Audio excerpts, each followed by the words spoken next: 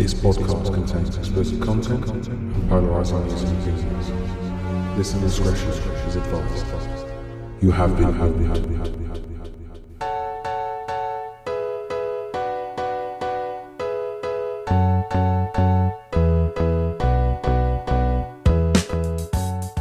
What's up, everybody, and welcome back to the Dead Behind the Eyes podcast. In this episode of the Broadsheet, we'll be looking at COVID, as usual, a murdering mother let out of prison early, the horrific crash in Formula 1, and how it is a shame that we won't be able to go to the fucking pub anymore. So I hope you enjoy. Stay tuned. Oh, just quickly, if you like the podcast, don't forget to leave it a 5-star review on Apple Podcasts or wherever you listen. Cheers. Get back to it.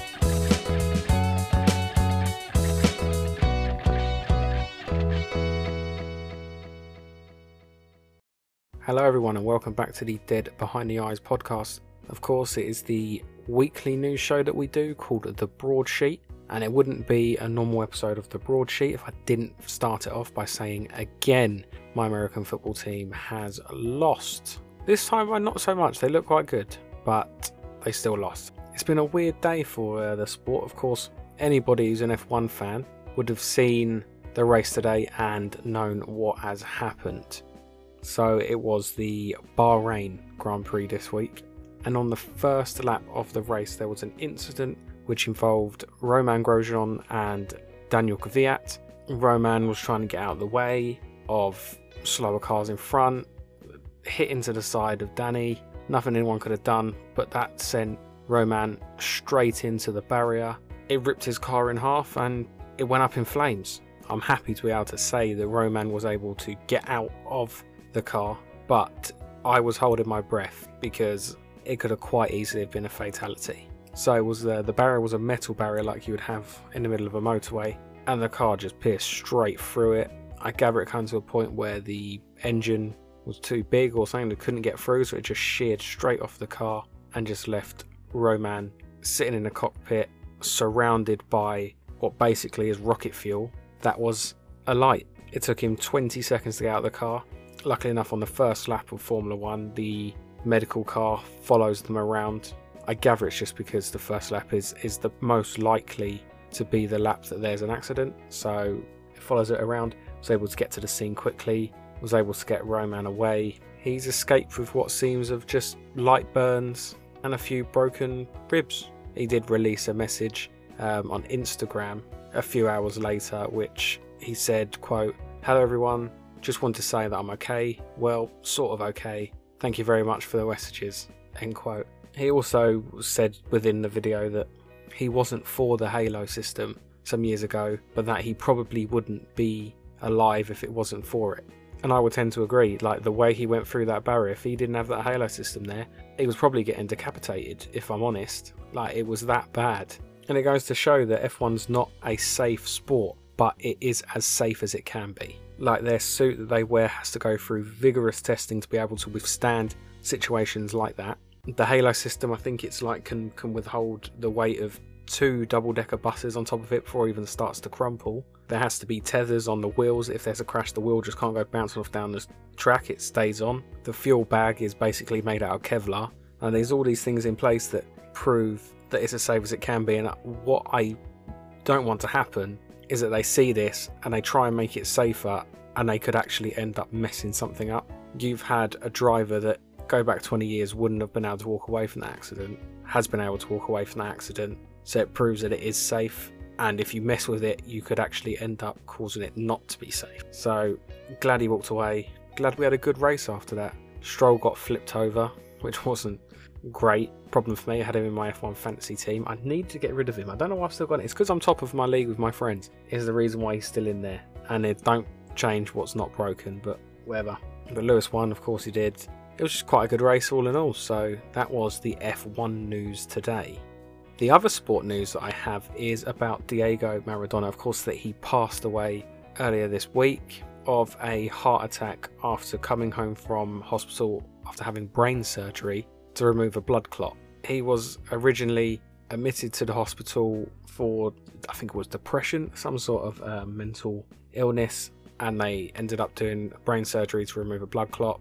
went home to recover, and he passed away of suffering a fatal heart attack. Now there's news that have come out today of there's searches being carried out at the home and the office of Diego Maradona's doctor as part of an investigation into the football legend's death. So I don't know if they're seeing this as somewhat slightly suspicious. I can't tell, but the surgeon come out and said, look, I've done what I could do. I advised him not going home. He got that coming out, and I think it was just one of those things that no one wanted to happen but happened. Talking of things that no one wanted to happen but happened, COVID. The government has released their list of what places will be in what tier. The majority of the UK is basically in tier 2. Some are in tier 3. There's only Cornwall, the Isle of Scilly and Isle of Wight, which are in tier 1. That means that they can basically do whatever they want. It's just the rule of 6 indoors. Like, rest of it's okay. Just can't meet with any more than 6 people indoors. It also means that spectator sport can resume again. In tier 1, that means a maximum crowd capacity outdoors of 50% of normal stadium occupancy, or 4,000 people. So if you've got let's say that London Wembley was in tier 1, the stadium can sit 80,000 people. That means only 4,000 people could go in. That doesn't mean that 40,000. It's 50% or 4,000 people. And indoors, the maximum capacity is 1,000. In tier 2, it's sort of the same as tier 1, just that you can't meet people from any other household inside, and that pubs and bars that don't serve meals have to close. They can also start allowing spectators into stadiums to watch sport, but there is a change in how many people, so it's still the 50% stadium capacity, but it's or 2,000 people, whichever smaller, and the indoor is still 1,000. Tier 3 is only some people can mix outdoors, and there'll be no spectators allowed to watch sport. Hospitality venues will have to close, except for delivery and takeaway. Hotels and other accommodation have to close. Indoor entertainment, like cinemas and casinos, bowling alleys, all that sort of stuff, they must also close. So tier 3 is basically lockdown. Tier 2 is lockdown, but you can go to the pub or a restaurant. And tier 1 is crack on, just don't meet up in large groups. They've also released exactly what's going on over Christmas. There's going to be 5 days of Christmas. That means that a household can mix. They're calling it a Christmas bubble, I think. And it'll be from the 23rd to the 27th of December. And it's irrespective of local tier systems. So someone from tier 3 can go to someone from tier 1 and spend Christmas with them. Is that a good idea? I don't know. Maybe they should have kept it 1 and 2. It just means that we'll be going in lockdown again in January, won't it? So it is what it is. The one thing that shocks me a little bit is they're saying that no social distancing has to be observed, meaning that you can just hug your relatives. All they're saying is, just be careful of the older ones, or the clinically vulnerable. People in tier 1 still can mix with 6 other people indoors. They still have to social distance. So why not just say you have to social distance? People can't have their cake and eat it. If they want to spend Christmas with their families, there has to be a compromise. Okay, of course, they're not actually going to do it, but put that in place to say that there is a rule. But yeah, but that's what's going on there. The Nicola Sturgeon, the Scottish First Minister, has said just because you can mix with other people indoors, that maybe you shouldn't, but trying to stop that will be pretty hard. They sort of had to cave in and allow this to happen because people were just going to do it regardless. And especially because now we've got all the vaccine stuff that they reckon everything's going to be okay again by next winter. People are a bit complacent. And talking of the vaccines, the priority list has come out and there's been some news that has come out, and I don't know how I feel about this. So the priority list of people that will be getting the vaccine is as followed. Older adults in care homes and care home workers is the top priority. Then you have all over 80s and other health and social care workers. After that you have all those of 75 years or over, and then in fourth you have 70 years of age and over and clinically extremely vulnerable individuals, excluding pregnant women and those under 18 years of age. So 70 and over and the people that have been shielded. Then in fifth you have all those 65 years of age and over. Then you have adults aged 18 to 65 years in an at-risk group. Now this is the one I have a problem with, and specifically I'll talk about it afterwards. Then you have all those 55 and over, Then you have all those 50 and over. That's just what's been released at the minute. They're the 9 different tiers of the priority list. But the 6th one, adults aged 18 to 65 years in an at-risk group. What's been classed as an at-risk group is people that are morbidly obese, and they are going to be getting it before those age 60 and over. Now they're saying that the more overweight you are, the higher risk you are at having COVID and it being a bad case of it. But at some point, haven't you got to say that you made your bed, you got to lie in it? When they were obese, should they have maybe gone, yeah, I should probably put myself on a diet? They're now morbidly obese, and they're going, you're more important than older people. But there's also that huge different argument of, is obesity a mental disorder? It's just that they've said to people who are of certain ethnicities that they won't be getting prioritised in the vaccine, even though it has come out that they are more at risk than just a normal Caucasian individual. So why are you prioritising morbidly obese people over them? There's a little bit of double standards. I'll tell you what is double standards. Now, I don't know if people remember this case. People in the UK probably should remember this case. In 2013, there was a news story that came out of some parents who had lost their children in a house fire. 5 of their children died actually in the fire at the house, and then a further 1 of their children died later on in hospital through injuries that they had sustained. So they had Jade, who was 10, John, who was 9, Jack, who was 8, Jesse, who was 6, Jaden, that was 5. They're the ones that all died in the fire, and then Dwayne, who was 13, passed away in hospital 3 days later. The tabloids thought it was a bit fishy, this whole situation, so they actually bugged the stepdad's hotel room, and it turned out that it was actually arson. They had actually set light to their house to try to blame Mick's mistress. Mick is the stepdad, and they also hoped that the damage would mean that they got a bigger council house. But they used petrol to start the fire, and it meant that they couldn't fight the flames quick enough, which caused the death. So the reason I'm saying this is because Mairead Philpott was the mother. She was jailed in 2013 for manslaughter. Now, I don't think it was manslaughter anyway. If they've planned to do arson, they've purposely put their children's life in danger, but they were supposed to be able to fight the flames. It's not first degree murder. I reckon this is third degree murder. They meant to set that house alight. They didn't mean to kill the children, but they did. So it means that there was intent behind it. Anyway, she's been released. She's only served 8 years in prison for killing her 6 children. And I think David Spencer of the Centre for Crime Prevention said it perfectly when he said that it was, quote, an absolute mockery, end quote. And he's saying that about the nation's criminal justice system, saying that she shouldn't be able to just be roaming the streets after killing 6 of her children.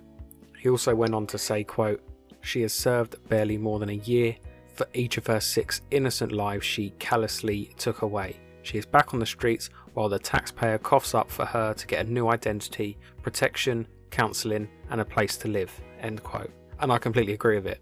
She is scum. She purposely put her children's life in danger. Whether she meant to kill them or not, she did. She served 8 years for that. And I'm paying for her to be given a new name, to given counselling, to her to have protection, a place to live. I can't even get a place to live. Her husband, Mick, received a life sentence for his part in it, but with a minimum term of 15 years. So he will be eligible for parole in 2028, where for ending 6 lives, he could serve 15 years.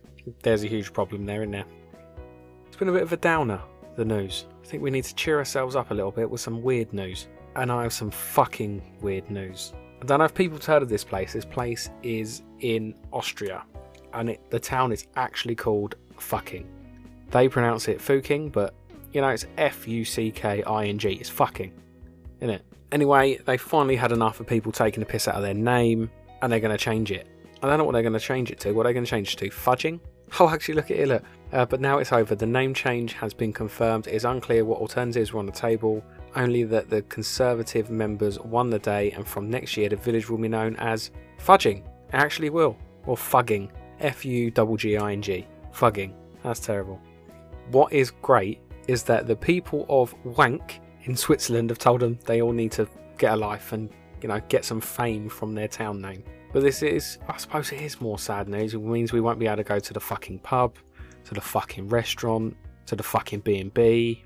Won't be able to go to the fucking farm, to the fucking park. Huge misjustice. In this news article, there are some other places.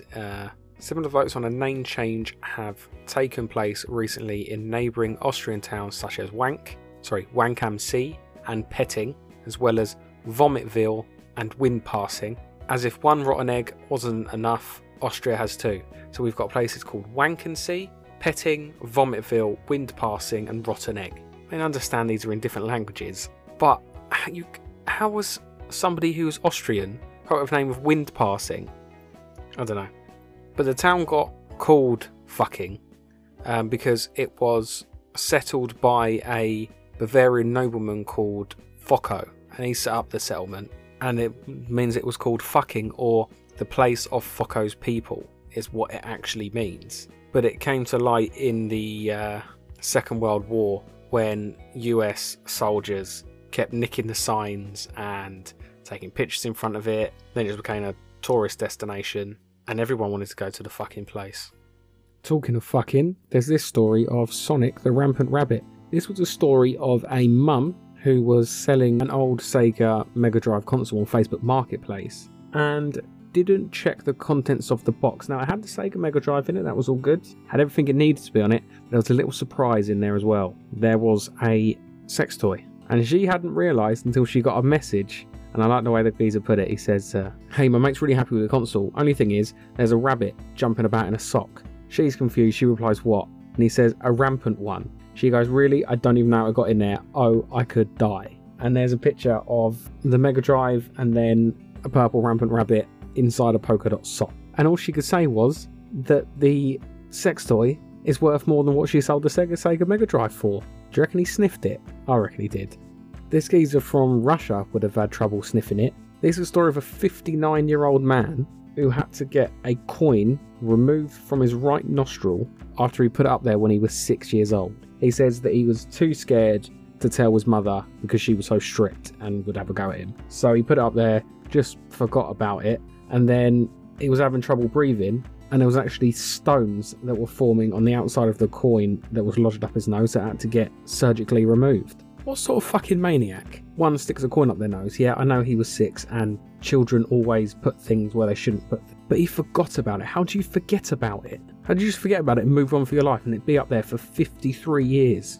Now that is just mental, and it's almost as mental as having a virtual girlfriend. This is a Kickstarter that's going on at the minute, and it is called Hybrid, and it basically uses an AI technology mixed with augmented reality. So you can be messaging an AI in things like a replica. This one will now give you a physical representation of the AI. Another thing you can do is create a 3D model out of someone who is already alive. Like, you can create their face through pictures, I gather. And you can also recreate the environment that it's in. So if you've got old holiday snaps that you really enjoy, like, you create the holiday environment that you was in. And of course this is going to be used for sexual enjoyment, but the creators have also said that it might be good for people who are grieving, because it means that they can make their loved ones, or if they can't see their loved ones, they'll be able to make them and what seems like talk to them. So yeah, this is on Kickstarter at the minute. I haven't even got on the Kickstarter.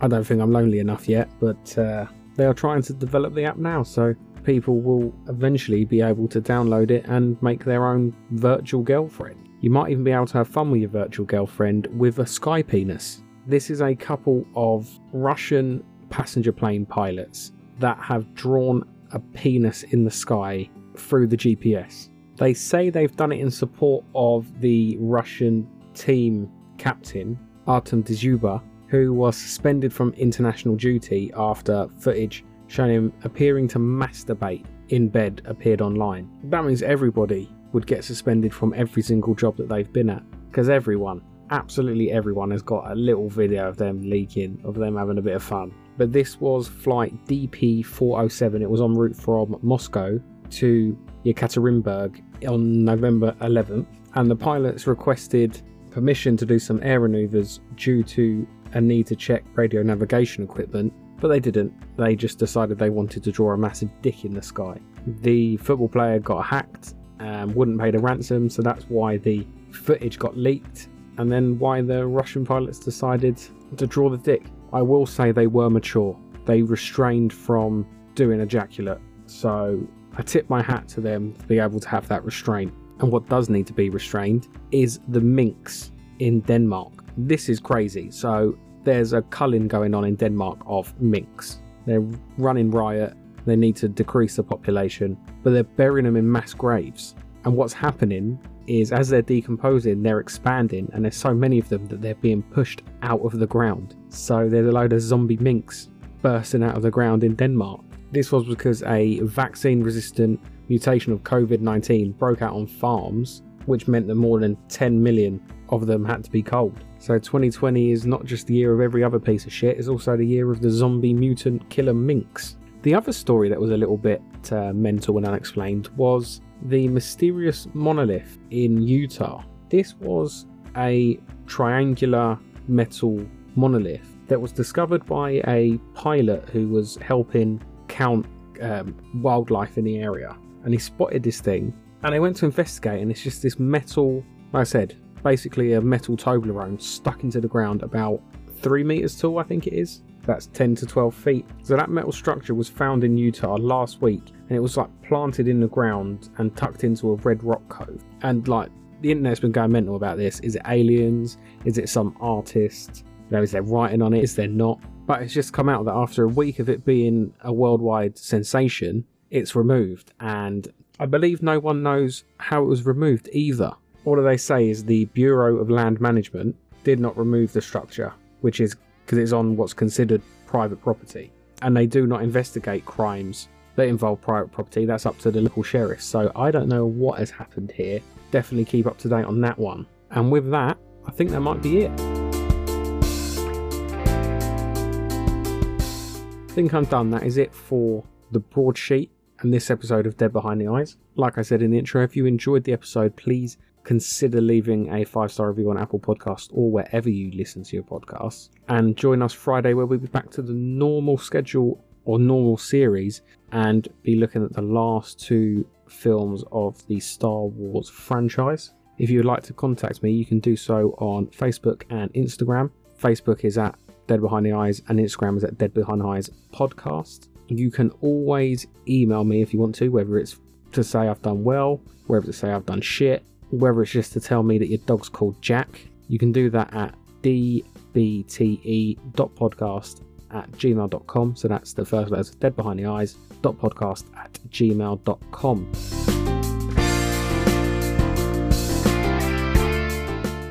This episode of Dead Behind the Eyes was written, hosted and produced by me, William Robbins. Music was by Adam Vitovsky and Darren Curtis.